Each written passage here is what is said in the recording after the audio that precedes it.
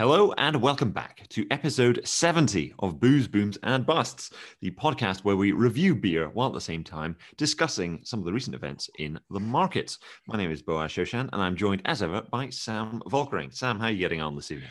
G'day, Boaz.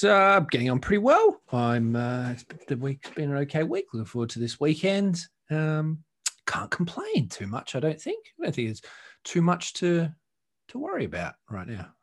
Oh, well, I think we're very lucky to be in such a situation, eh? Yeah, well, I mean, I say there's not too much to worry about, but it's all perspective, right? It is all relative, isn't it? Yeah.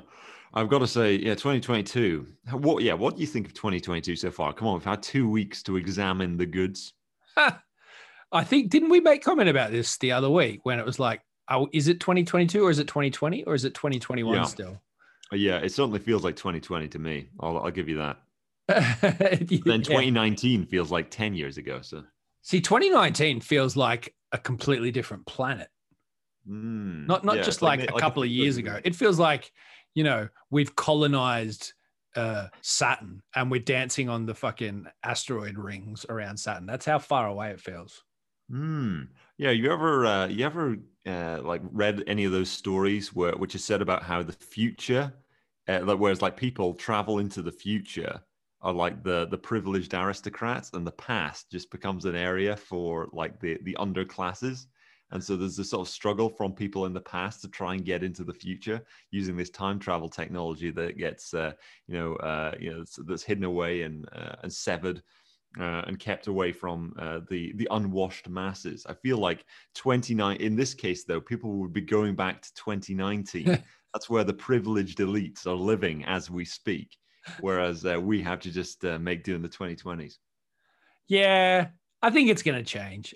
I mean, I said I think it's going to change for the last 2 years, but at some point, right? It's kind of like, who was that dude that kept calling like the subprime mortgage crisis for like 10 years prior, and he was wrong, and he was wrong, and he was wrong. He was wrong, and he's wrong, and he's wrong, and he's wrong. And then he was right. Probably a few of those, yeah. I think it's the same thing with all this, right? It's going to change, and we'll be wrong, and we'll be wrong, and we'll be wrong. But then we'll be right. I'll be like, ha, I told you so. Well, I say, what is it? Change is the only constant in life. It's the only thing that you can bet on. Yeah. But death, they never qualify. Change. Yeah, they never clarify just exactly how long it's going to take for the change to be noticeable. Well, it feels like people have. I mean, I tell you what, I really hate this term because it's used for new normal. No, it's used for some somewhat weird fucking views, but people are starting to wake up to the fact that there's two sets of rules in society for those privileged elites and the rest of us. Yeah. Don't get me wrong. I'm not waking up to fucking 5G implants controlling us all from Bill Gates's fucking lair. That's not. I woke up to that a long time ago. Yeah. I mean, I was on that last 10-meter roll of tinfoil I bought from Sainsbury's. So, but people are realizing that things are not actually out there for the benefit of the people. They're out there for the benefit of self-serving fuckwits, or is that a term I recently came across? Dick splash. Oh, that's a new one on me. I must say, Sam, I don't know. What kind of signal are we sending out, considering the fact that we've brought our own booze? Right? For this podcast. What kind of signal? Yeah. Well, I mean, look. Is this an endorsement? All right. So if we want to talk about BYOB, I've been an advocate of the BYOB for a very, very long time. And again, this is not something that is overly done here in the UK, but it is a staple of existence in Australia. I mean, from being a kid all the way up until the day I left, the BYOB is one of the greatest things of all time. You would often not even step into a restaurant unless on the front door it said BYOB. And you would literally, like, the greatest Chinese restaurants in Melbourne are BYOB. And I, frankly, it's not a party unless it's a BYOB party. I mean, I'm a BYOB advocate from way back. I'm all for BYOB. I think it depends on what the actual definition of BYOB is, because, when you say it's not a staple over here, I mean, I would say that BYOB is very much a staple in Scotland. It's just that you're bringing your own booze just wherever you go, and it's not necessarily in a social environment. So, if you're an alcoholic who's just drinking at home, it's always BYOB. I mean, every social party is a BYOB. I think my point is that in the broader scheme of society, whether it be restaurants, the office, anywhere else, it's all about BYOB. Because let's be honest, often, if you were to go to a party where your friends were choosing the piss, most of the time it's going to be shit. So you're going for the BYOB because you want to enjoy yourself, of course, not drink yourself into some ungodly Aldi special despair. I certainly wouldn't know anything about that. But I think maybe we should come up with like an alternate use of the acronym there, where you got it's always bring your own Boaz for me, obviously, because that's just wherever I go, right? But BYOB, I mean, you should get that tattooed somewhere. You could get it. It could become a Bitcoin thing. So the government initiative to get rid of what they call self-hosted wallets, where it's just privately, where they're saying that you should own Bitcoin, but we should control the wallet, right? Yeah.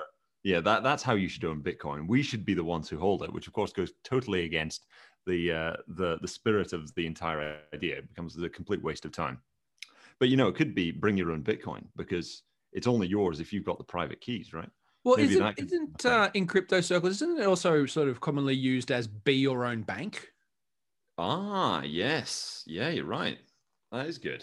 It feels like people are trying to bastardize and adopt the BYOB for their own self-serving purposes. And I think we need some clarification on what BYOB really should be. Maybe you should there should be some sort of referendum on the use of BYOB.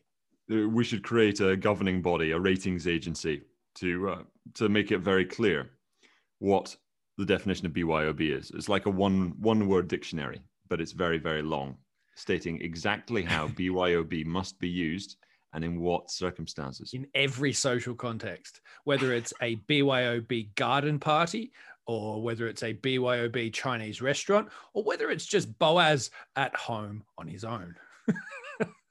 I remember somebody making a joke about bring your own body, and it was something to do with like a murderer or something. I can't remember what the news story was, but everyone rocks up with like a black garden bag that's just dripping blood out the bottom of it. Yeah, it's like a Rear Window or something, where that guy's he's vanishing in the middle of the night with his briefcase and whatnot.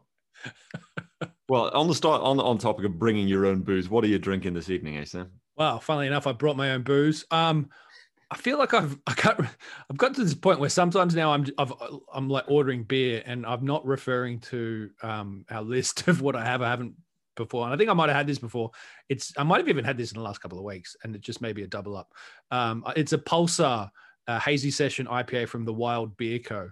I think one of us has had that. I think I've had that at some point. 4.7%. Yeah, it's pretty good. Smooth, juicy. Yeah, that's what it says on the tin. Hazy session IPA. Pretty good so far. So good. I'm being very, very loyal and very self-promotional here, in that I'm still drinking a nice matured Blockhead from Cheddar Ales, which it is a real marvel to drink, I must say. That reminds me, I had one of our second batch quantitative ease the other day. Oh, very nice. The ones they did with the fancy labels that they did for South Bank. Yep. Very good. Very good. Even better than the first time. I do need to get back in touch with Cheddar Ales because I know they are still keen to collaborate, and there's much more that we can do. It's just been uber busy for me recently, but I shall do that. That's my that's a task for this weekend. I shall get back in touch, and we'll get back to work on something, because there is BYOB, and we've got to keep BYing OB, right? I feel like a name of a new name of beer should be Djokovic's Visa. It needs to be a good pun. What? But I mean, are the Australian government cancelling this beer for a second time? It should be some sort of beer that is banned from being sold in Australia. Well, we could that can certainly be arranged. I think that could quite easily be arranged, considering the kind of restrictions you guys are imposing on everybody. I mean, what isn't illegal for importation to Australia these days? Um, Does it need to be a vaccinated beer or something? I think, yeah, I'm thinking unless it's branded Pfizer or Moderna, or even then, if it's Moderna, no one in Australia really wants it. It's like the dirty vaccine.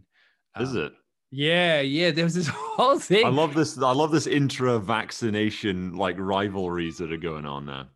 It's like the state of origin. If people don't know what the state of origin is, particularly in rugby league, it's like the biggest competition in rugby league in Australia between New South Wales and Queensland. It is like a fierce rivalry. It would be. I can't even draw a parallel. It would be like the French and the English fighting a war against each other. That's the kind of deep-seated. It's not just like the Ashes or something, except no, it's a stronger hatred than the Ashes. Oh, right. It's deep and it's extensive. But that's what it's like with Pfizer and Moderna. It's like you're Pfizer or you're Moderna, and you're like. People were. I think it might have changed a little bit, but it was when all that stuff was like Moderna, causes all these other things, and people were like, I'm not taking it. It's like the dirty vaccine. But anyway, what about Johnson & Johnson, man? Well, has anybody had that? I'd love to. Who hear in Australia is repping for J&J? Isn't everyone that took the J&J? Are they dead? Isn't that what happened? Is that why we never hear about it? We never hear about it. I remember because it's very memorable to me. In the J&J one, it was meant to just be one shot, and so that's very memorable when you're thinking of how things have changed. Do you know where countries are saying actually you need 6 shots now, so we're gonna give you like 2 more the year after or whatever. It's so ridiculous. But yeah, once upon a time, Johnson & Johnson said you just need one of these and you'll be completely fine. Everything will go back to normal if you just take one of these. I think the thing working against Johnson & Johnson is the fact that then they just pay out like a massive civil suit against a massive class action suit because their fucking talcum powder gave everyone cancer or something. Oh yeah. I think. But don't worry, guys. J&J not. But our vaccine's cool. Well. Our vaccine's cool. Is it? Are they not splitting up? Are they not? And everyone, the big joke is, is one of them going to be called Johnson, and the other one's going to be called Johnson? Oh, it's so funny. That's good. I reckon it must have taken out a lot of time for people to come up with that joke. Yeah, I think they are splitting up. I don't know what they're splitting up into. But the talcum powder business and the vaccine business. Well, no. So here's, I think the fucked up thing. I can't remember if this was them or if this was like a company like Pfizer or somebody. But one of these big farmers, they had to pay out a massive class action suit. And what they did was they effectively just rolled that division of the business into its own company and didn't fund it. So Purdue, was that Purdue Pharma?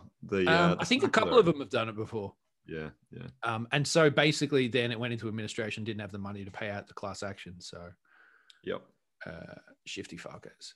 Yeah, that's the Sackler family. Well, they definitely did that with their OxyContin. I think it was OxyContin. I think it was done recently. I do not quote me. This is an assumption, but I think J&J have done it with the talcum powder thing. Oh, right. Yeah, it's probably standard practice for these kind of people. Yeah. But yeah, okay. Come on, Sam. Why is nobody repping for Sputnik in Australia? Well, so this is the thing, right? Isn't it? I think no one's repping for it because you can't even get into the country if you've got it. I think it's not recognized, right? No, it's not. A friend of mine's got it, and it doesn't help for getting into the UK. Yeah, that's a no. Anyway, what about Sinopharm? Is the Sinopharm one considered okay in Oz? It's probably the best of the lot of them, right? I mean, if they made the fucking thing in the first place, then surely they've made the best vaccine for it. I mean, if you get one, I reckon that'd be the one you'd want. If you like the milk, buy the cow. Yeah. Right. That's actually a pretty good analogy. I like that. I tell you what, completely changing subject. or think, well, sort of. I mean, speaking about things that are fake, you know. So today, right, I can't remember what I was searching for. But anyway, I stumbled across a Logan Paul video that he'd uploaded Well, to we YouTube. really are changing tack here. Yeah. So I've literally genuinely never seen a Logan Paul YouTube video in my life. But this one caught my eye because it was published yesterday, I think, and the title was "How I Lost $3.5 million on Fake Pokemon Cards." Straight away, that caught my attention, and I watched this video, and he bought what he believed was the only sealed pack of first edition Pokemon cards in the world that contained 6 boxes of unsealed first edition Pokemon cards. And he bought it for $3.5 million off this guy that he knew that's a mate of his, who bought it off this other guy for like $2.5 million. So this guy bought it for $2.5 million off some guy that was a bit sketchy, but he bought it anyway because it looked like it was the real deal.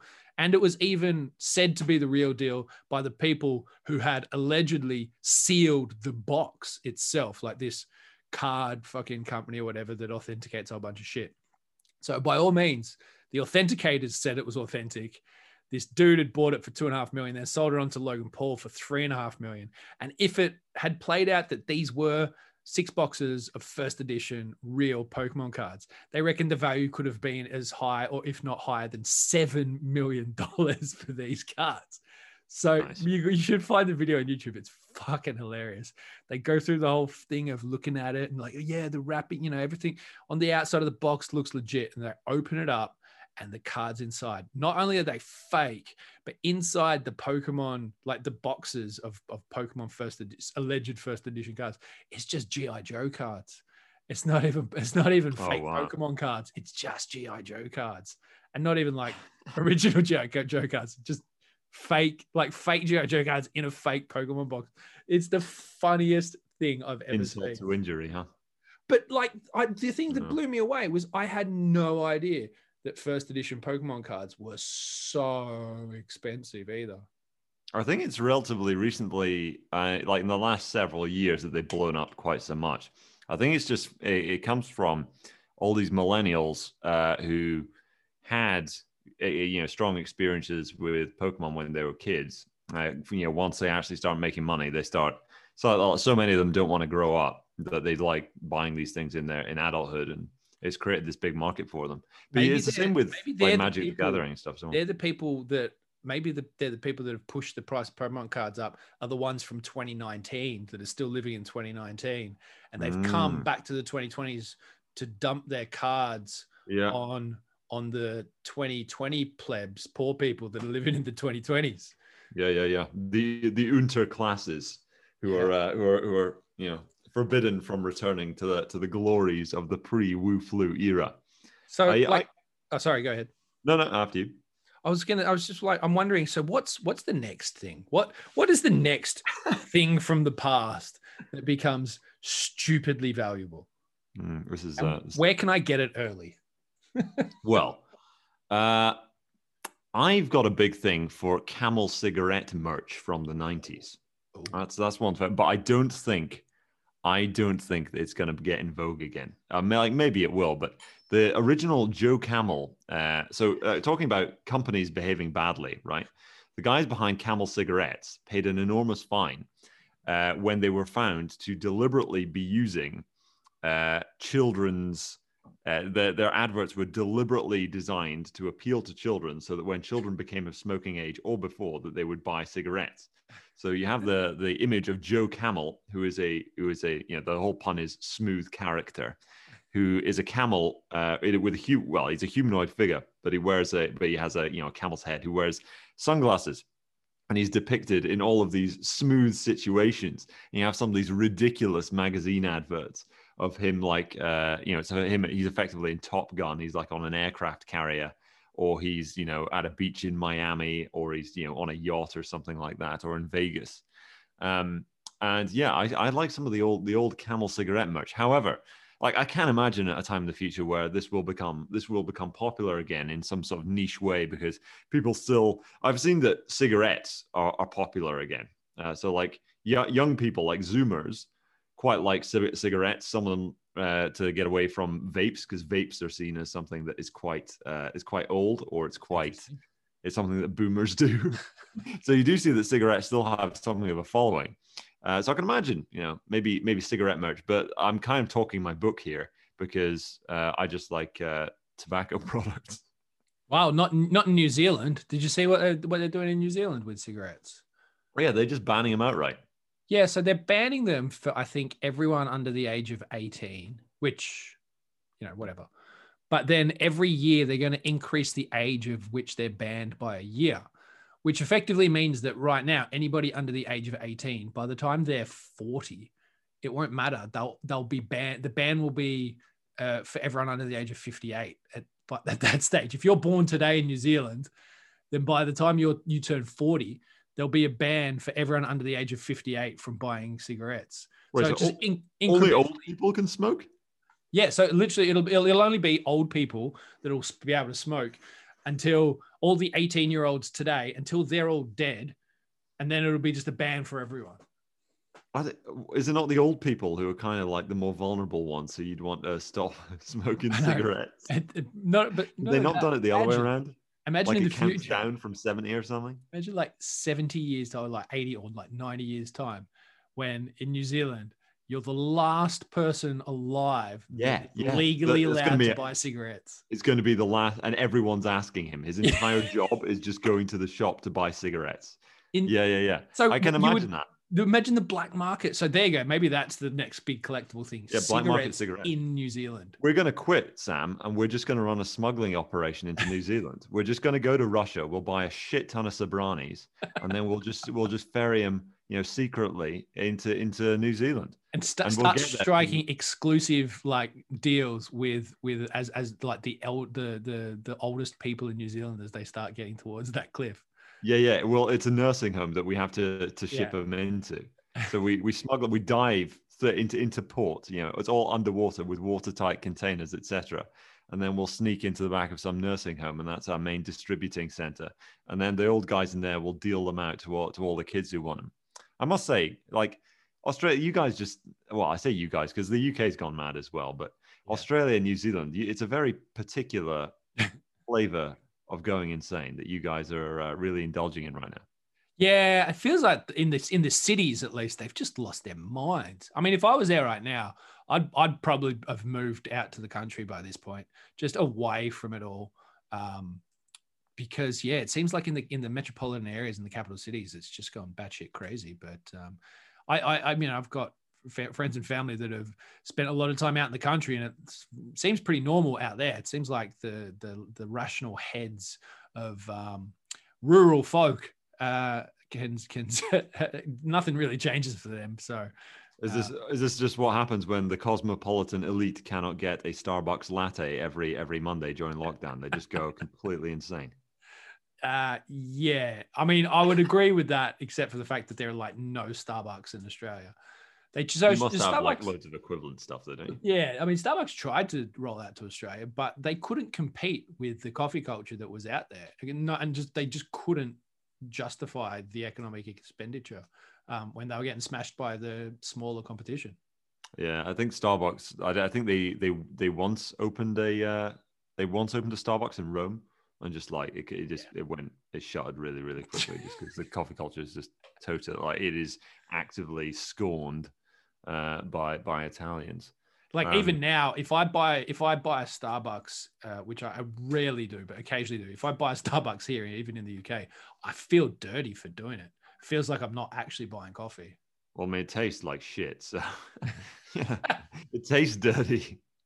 But I remember once upon a time when I was young and unemployed, and I had no idea what I was going to be doing with my life. No, I didn't go to university or anything. I did want to do like a trial shift at Starbucks because I used to like drinking like chain coffee for a while, and I needed the money obviously, and I didn't get the job. But I remember the manager there saying that they actually have to pour chemicals on the coffee grinds that they using Starbucks coffee just so that it smells like coffee when boiling water is poured on it. Yeesh. Otherwise, it wouldn't. Which I thought was like, wow, that's next level, man. Yeah, I don't even know where to go with that. Yeah. Well, yeah, you learn something new every day. Maybe it was bullshit, but she was the manager and she seemed pretty. I don't think it was a joke. Like they Febreze the shop before, every morning with the coffee flavored Febreze. Yeah. It's it didn't taste, it didn't sound very healthy, and I've not been very much into Starbucks after that. But yeah, I mean, you guys have the what was it? Is it Australian flat white? Is it the Australians who came up with flat whites? Yeah, the Aussies came up with the flat white. That's a true story. I think it originated in Melbourne, actually. Which, for anyone that doesn't know what a flat white is, it's a latte with less froth and less milk. Yeah, they call the froth microfoam or some shit to make it distinct. Yeah, the micro, it is microfoam. It is microfoam. I'm impressed you know that it's microfoam. But it's better. Yeah. Like McDonald's adopted it. So every time you go to McCafe here in the UK, there's a flat white. There's flat whites at every fucking little coffee hut you go to now. It's sort of spread like wildfire because people realize that you don't need an absolute shit ton of milk in your coffee to make it enjoyable. For me, the flat white is the preferred way to have my coffee. Truly, we live in such a civilized society, don't we, Sam? We're really struggling, aren't we? So when you're in prison in Australia because for whatever reason the Australian government has decided that you are not vaccinated enough, you can rejoice in perhaps managing to acquire a McCafe flat white and enjoy Australia's it's called England's green and pleasant land. What's the phrase in Australia? There's got to be something similar, right? For what, to describe the country? Yeah. I don't know. The states have got, like, each of the states have always come up with like a slogan for like the state that goes on the car number plates, every other year or something. I remember when I was younger, Victoria was the slogan was Victoria, the Garden State. All right, that's like Kent. All the number plates had the Garden State imprinted on them. As for the country itself, I don't know. The turn back the boats. I don't know. Turn back the boat is the one that's called the prison state now. Yeah, Novak's nemesis. I don't know. Yeah, it's like I'm thinking of like military patches, where it's got they've got the tongue in cheek, slogans underneath and whatever. Like a Navy SEALs thing. I'm sure there is something, but it shows the depth of care factor that I have for it. Okay. What's your take on because I've not followed the Djokovic thing at all. I'm not a tennis guy. What's actually happened with all this? Can you give us a comical brief rundown? Okay, comical brief rundown. So the Australian Open, one of the big tennis tournaments, is out there. Is happening every January. So one of the 4 Grand Slams. If Novak has won it many times, he was planning to return out there to win. If he won it again, he would have won more Grand Slams than anyone in history. So this was the big one, right? This was like he'd surpass Federer, Nadal, and he will be like arguably one of the greatest of all time, if not the greatest of all time in terms of Grand Slam numbers. Anyway, Tennis Australia sent out instructions to the tennis players saying that if you were unvaccinated, but you had COVID and you'd recovered from it, you'd be okay to come out. He applied to come out with an exemption on that basis, I think. He was told he could come out. He got to Australia's border control. So has anyone ever, have you ever watched, what is it? Is it Australia's border control like TV show? Yeah, it's called Nothing to Declare, I think. Oh, right, yeah. I see it on like late night TV channels. Yeah. You get like, there's always reruns of that. Yeah. So if anyone has seen that show, that's exactly what happens. And he would have rocked up to the border control officers with his information and his visa. They would have, looked at him, looked at the computer, typed some shit, looked at him, looked back at the computer, typed some more shit, looked at him, maybe looked over the other shoulder to one of their colleagues, give it a little head flick, like, come over here, mate. Maybe gone back to their computer, looked back at him, typed some shit, crossed their arms, folded their arms in front of themselves, and then said, nah, you're not coming in. Visa denied. And so then someone would have come from a side, a manager, or maybe some extra security.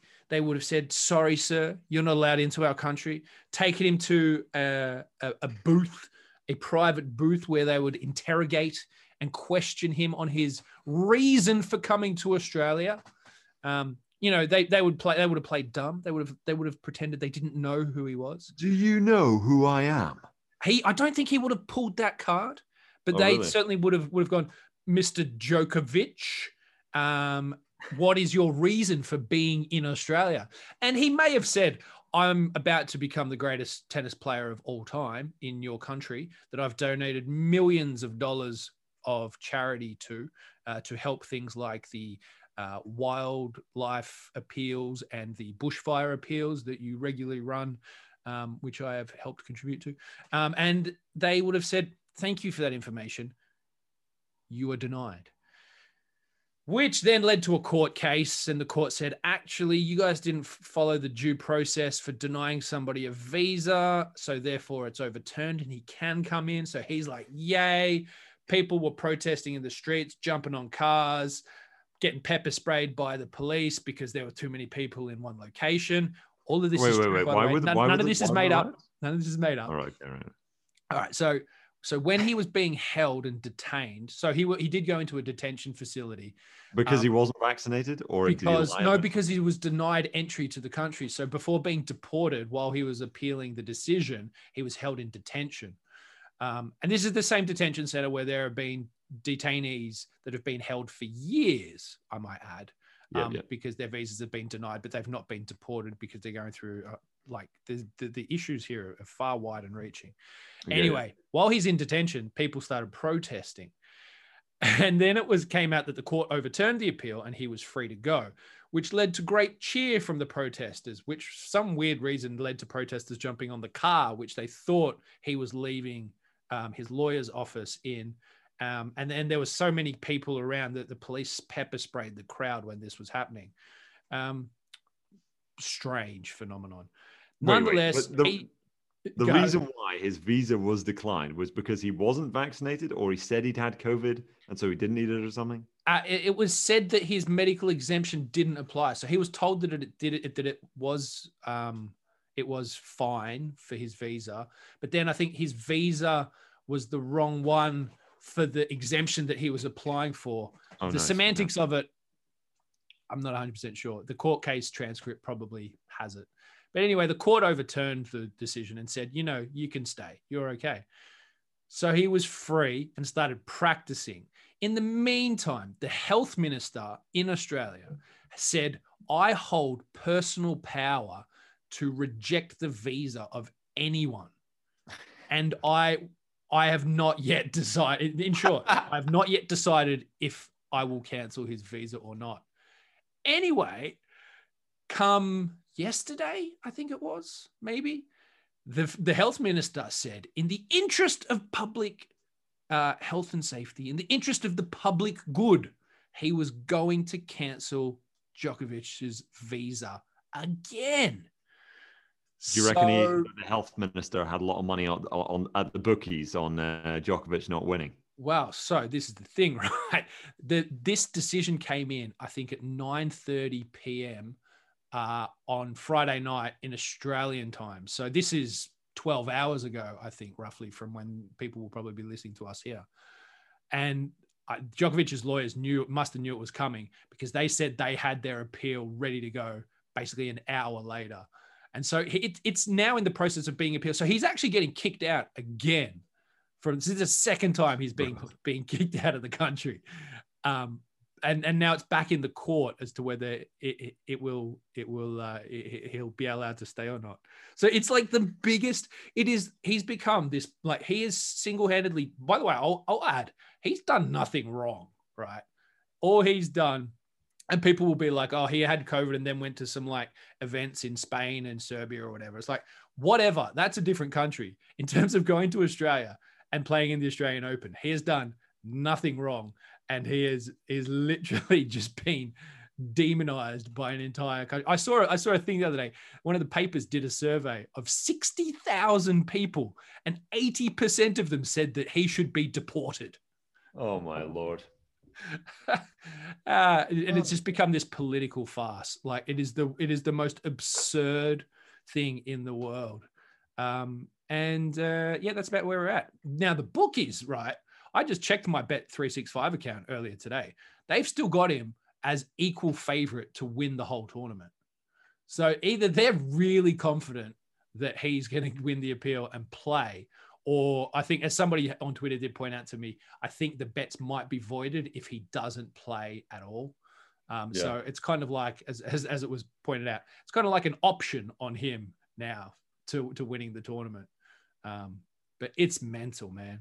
Like, we talk a lot about the markets and things like that, but this is one of the most absurd series of events I've seen, and it just shows that when it comes to the whole status of your vaccination and things like that, there are some places where it's just, you don't know whether you're coming or going, what your left or your right is. It's impossible to tell, and that's kind of the state of affairs that we're in at the moment. Is just this absurd level of it's bullshit. Almost like it's a parody. Like politics is parodying itself with some of the things that they're doing, like all these parties and shit at number 10 and different fucking MPs and stuff. It's the absurdity of it is astounding, but reflective of of everything right now, I guess. Yeah, life imitates art or something.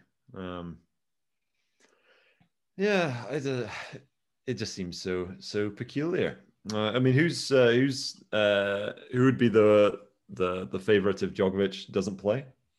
I'm just checking that. I know Nadal still sort of loosely one of the sort of top 5 or 6 favorites. There's a guy, Daniel. Is it Daniel?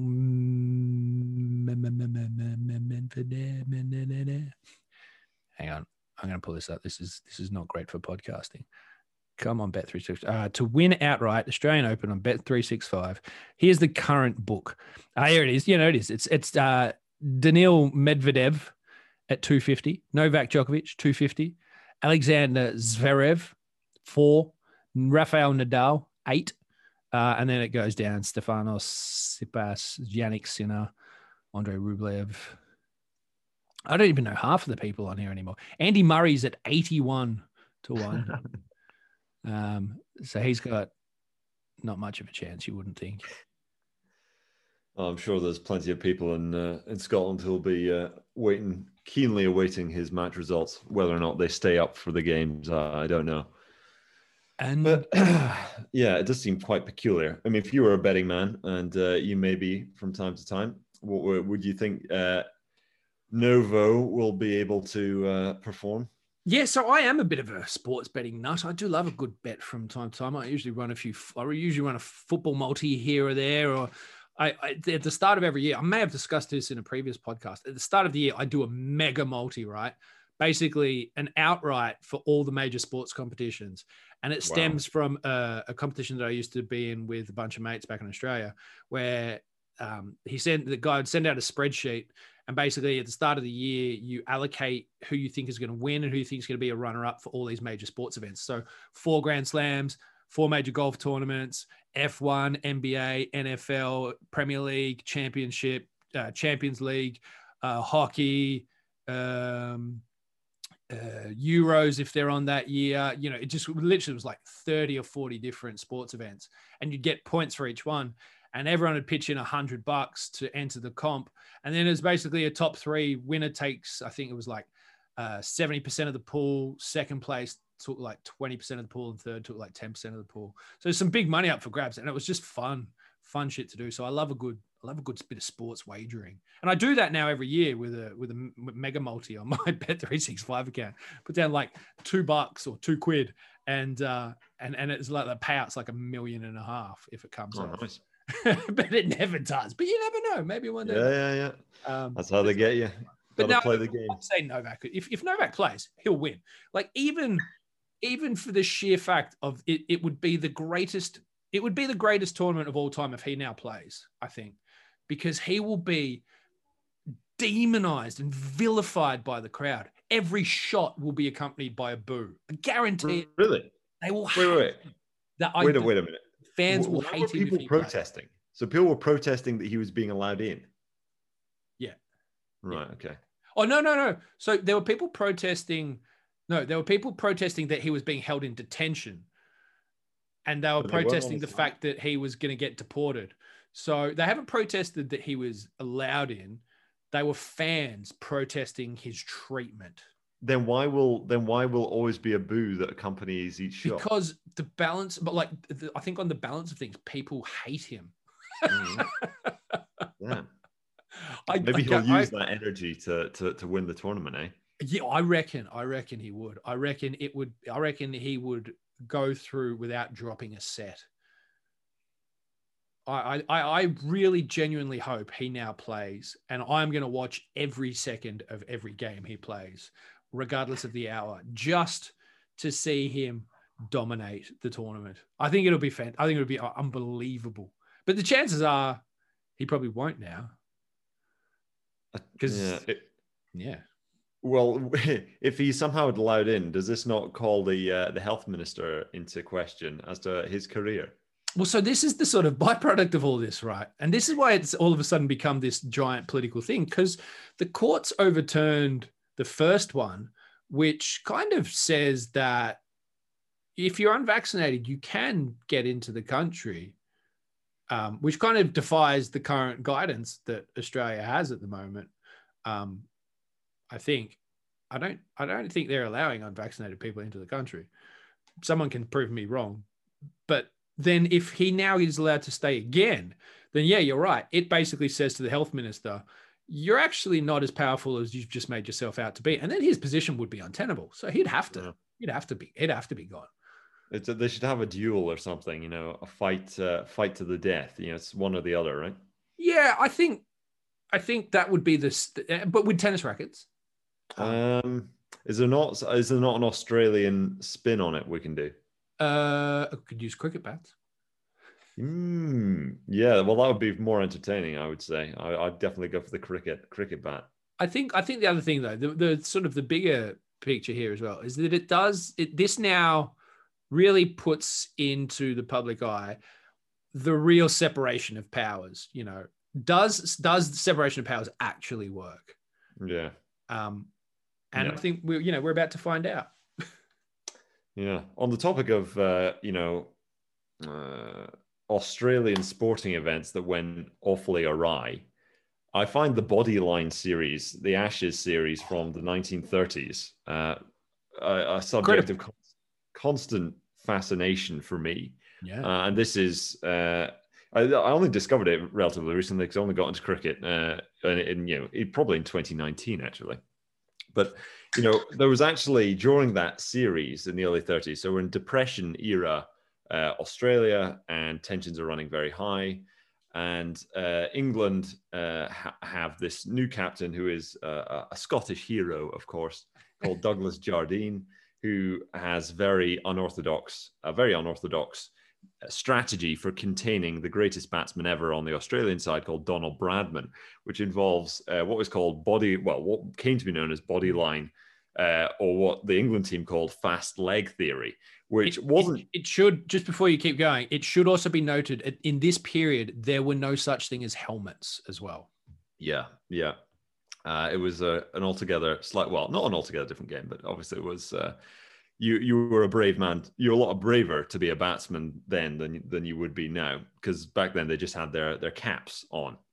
And so Douglas Jardine, in order to contain Donald Bradman, has this thing called fast leg theory, where you bowl really short balls, so the ball rises very high, And the idea is he's got a load of guys, a load of fielders on the off stump. So I believe it's 3 men in formation on the off stump, so on the offside from where the batsman's holding the bat, with the hope that because the ball is coming right at the batsman's body, he will lift the bat up to protect himself, and it will bounce off that, and then the fielders will quickly catch it. But of course, in doing this, the bowler is bowling at the man. And of course, if you're not wearing much protection, this could be very sore. And indeed, during the Bodyline series, though it's not in fast leg theory formation, but it is one of these fast bowlers who Douglas Jardine has brought in. A chap fractures his skull, and when this happens, and the batsman ends up saying it was actually my fault. So the ball, it was a short ball, but the ball did hit his bat and it then struck him on the temple. But his skull is fractured. It's a very serious thing. And the crowd is so incensed at this point by these unorthodox methods of play by the English players that a riot almost breaks out. And the England team, so this is the England Ashes team, actually is speaking to each other on the wicket, wondering if they need to pull the sticks out in order to defend themselves from the crowd. Like this is an actual conversation that is had in professional cricket. What are we going to have? How are we going to defend ourselves when the Australian fans storm the field and try to tear us to pieces? Now it ends up that the crowd don't storm the wicket, and I think it's due to a completely different thing breaks out within the field or whatever. But it's crazy just to think how close some of these things are in sports and in Australia. I really wish you could watch all of the Bodyline series, but you can only see various short clips because it wasn't televised. Yeah, it's very, very old footage. Literally the old grainy sort of black and white stuff, orange and white. No, it wasn't even black and white. Some of the footage, that vintage. Phenomenal. Like people should read up on that. It is a phenomenally crazy series. They made a TV series based on it in the 80s with Hugo Weaving, Mr. Smith, Agent Smith from The Matrix, playing Douglas Jardine, the England captain, which was quite entertaining. And there's been a few documentaries on it as well. But I wonder if we'll see riots at the Australian Open if Djokovic plays. I guarantee we'll see protests. I guarantee there'll be protests. So protesting that he's been allowed in. I think that if he then plays and is allowed to stay and play, I think we'll see protests at the gates of the Australian Open, trying to like block people from entering or something. There'll be police. It's a tinderbox out there. Oh man. What's Australia, man? The Australian cities, the mentality is just reached fever pitch during lockdown, and people are just dying to do something other than just drink flat whites at home. It's rather than just coming up with new variants of coffee to drink. It's just like decades and decades of pent up aggression, just ready to unleash. Yeah, I mean, I can empathize with that. I mean, if there was that's one of the things that I find so disheartening about being in Aberdeen is, this high street's dead, man. You can just walk down the middle of the high street in the middle of the night and without really a care in the world. It's very, very quiet, even on nights when it should be a lot busier. People over here still have not recovered their interest. Maybe, I guess some people are comfortable in lockdowns, which I can't really relate to.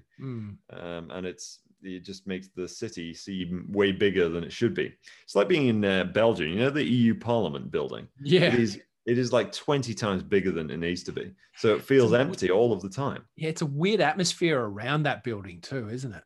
Yeah. So it echoes, and it's just so empty. It's like there's been a biological weapon release that just killed I must admit, I had some outstandingly good fries or frites just outside of that building last time I was there, which is Belgium's pretty well known for its fantastic frites. Yeah. They have them with mayo, don't they? Yeah. Yep. They got the good beer as well, so Yeah, there's a lot going for Belgium. except for all of the European Commission and European Union stuff. Their food. All things going for Belgium, just not the government. Yeah, everything that's not to do with the government is outstanding in Belgium. Yeah, it's funny. Yeah, I had a funny experience in Brussels.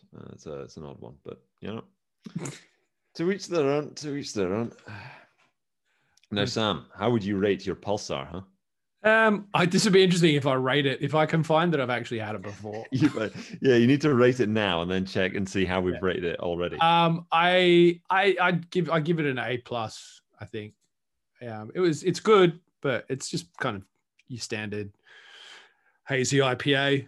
It is a bit fruity, maybe a bit too fruity for me. I think it was nice though. A+ is still a good rating, so you know.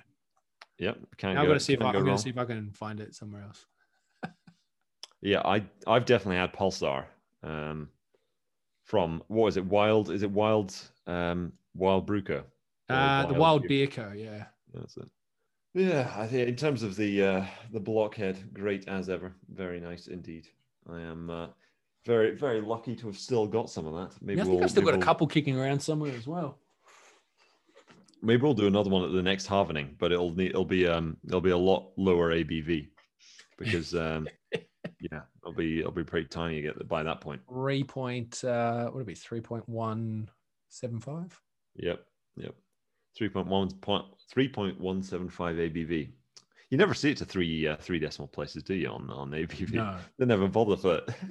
That'd be classified as a light beer. It would be indeed. In terms of our final topic for the day, Sam, I do note that we have not discussed much market news. I mean, I introduced this podcast by saying it's where we discuss market events, and yet we have discussed instead, cigarette smuggling, Novak, and the great joke, and yeah, it's not been market related. So we probably should end on something market related. I feel like we should, but I feel like the market's actually probably the most boring part of the world right now. Yeah, it's not been the most exciting thing. Like there's lots going on, but it's kind of like, yeah, you know, Fed doing its thing still, Bank of England doing its thing still. You know, tech stocks are kind of, people are a bit worried because the Fed's doing its thing still, but they've not really changed stuff. So it kind of feels a bit like the same old, same old. Yeah. Okay. Well, one thing, I guess, there's the insider trading scandal, which I think is the politicians. That's nice and you know, there's a lot of rich intrigue there. So Clarida at the Fed, a very top-ranking Fed government official, he's a governor, isn't he? Is leaving 2 weeks earlier. You know, he could have just stayed on for 2 weeks, but no, 2 weeks early because he was insider trading. You know, when he knew that the Fed was going to make a certain move on interest rates or QE, he would be making big trades, millions of dollars ahead of time in order to make a buck off it. What do you make of that, Sam? Do you think? Yeah, it just seems like a strange thing to do. If you're a Fed governor, you've already got an incredibly lucrative compensation package waiting for you in a Wall Street bank afterwards in a consultancy position, or it's, you know, Citadel or wherever. I think, yeah, Ben Bernanke and I think Janet Yellen both are at Citadel now, earning mad fees for their expertise that they have learned through a career of public service, et cetera, et cetera. Clarida's just like wants to jump the gun. He's like, yo, I've got holidays. I've got, you know, kids I need to put through incredibly expensive private school. I need the money now, man. So if I can just make the buck now, I'm just going to do it. And now he's got to go. I mean, yeah, it couldn't have happened to a nicer guy, huh? I mean, look, they do it all the time. And I think people now are, again, waking up to the fact that this has been going on for a very long time and that it is really shit poor, but you know, it won't change. Like, was it Pelosi was like, you know, it should be a free market. We should be allowed to make trades. It's like, fuck. She's literally just green lit her own insider trading. Yeah, I love that. It's a free market. Of course, politicians should be able to trade based on insider information as to where public funding is going before anyone knows about it. Very free market indeed. I mean, they do.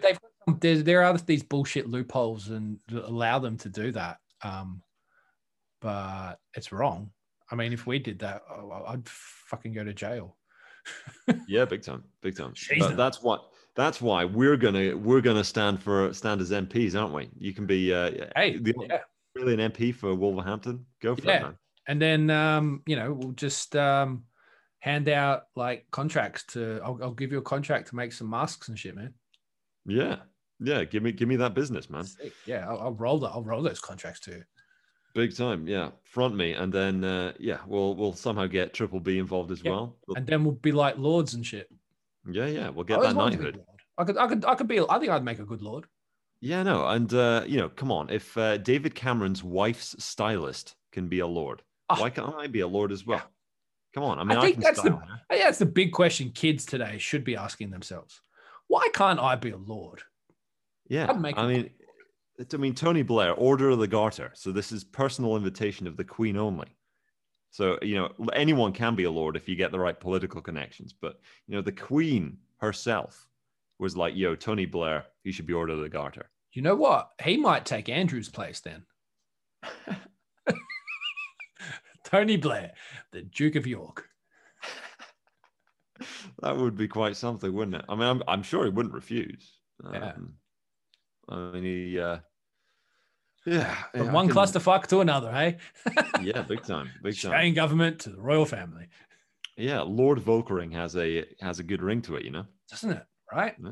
A British lord of Australian origins with Dutch descent. I mean, Yeah.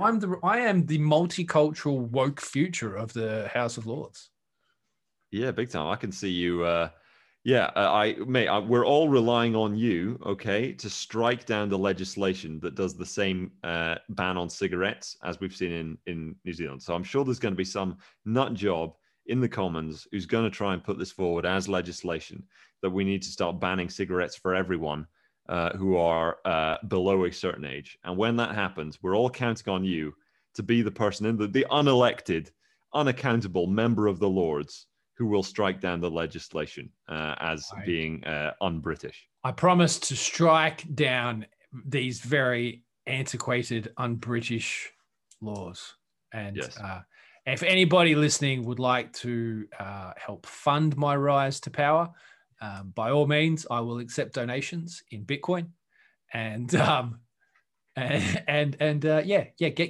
amongst it, get behind me. I'm going to the top, baby. Thank you for your future service, Sam. We all believe in you. All right, folks, there you have it. It's going to be funny in like 15 years when I'm literally prime minister. Yeah, somebody's going to bring up this episode, and they're going to try and use it to torpedo your ascent. Are they going to like try and cancel me for something I said on like episode 40 or something? But it's going to totally backfire on it. Everyone's going to listen to this and be like, "Whoa, Sam is such a cool guy. Yeah. Look at this. Look at the vigor in this young man. He must be in the Lords now. Yeah. This is exactly the kind of individual we need." And then you're not only going to be, you're going to get all, you'll be a Lord, you'll be like Lord Commander of the British Empire, etc., etc. People should want somebody that isn't from their country who wants to make their country better. I think that's like I have come here. I've chosen to be here. I wasn't just like lumped here out the womb. I chose to come here, and I want to choose to make it a better place. Get behind it. Volco 2030s. Bosh. A true embodiment of British values, just standing. Right. Yeah. And joining us on this podcast. A great honor to be with the future Lord Volco, Lord Volco of Wolverhampton. It does have a nice ring to it. It does, yeah. So I hate the global elites until I become one of them, and then I probably won't be so critical. Yeah, and you'll kick the ladder down to make sure that nobody joins you up there as well. Mate, I can't wait for you to see you'll be in Burke's Landed Gentry, and your coat of arms will somehow have a kangaroo on it. I would like infiltrate the inner sanctum and then tear it fucking down. Nah, Sam just wants to get invited to that BYOB with the Prime Minister, I reckon. Yeah, I'm just not gonna lie. I just want to go to a garden party at number 10, BYOB. And I'd bring my own beer, and or bring your own booze, and I would bring your own Buckfast. Bring my own Chinese takeaway. I think BYOB is actually bring your own Buckfast. This suddenly all comes together for me. Why? We haven't reviewed Buckfast on the show yet. We need to do that. That's going to happen. All right. Alrighty. We have rambled for long enough, I think, this session. Thank you to all who have lasted thus far through episode 70 of Booze, Booms, and Busts. It has been great as ever. In the meantime, I hope you all have a very good weekend as we head through 2022. And we shall be back again next week. But in the meantime, have a good one. Have a nice beer. And try and relax and don't go as crazy as they are over in New Zealand and Australia. Bye-bye.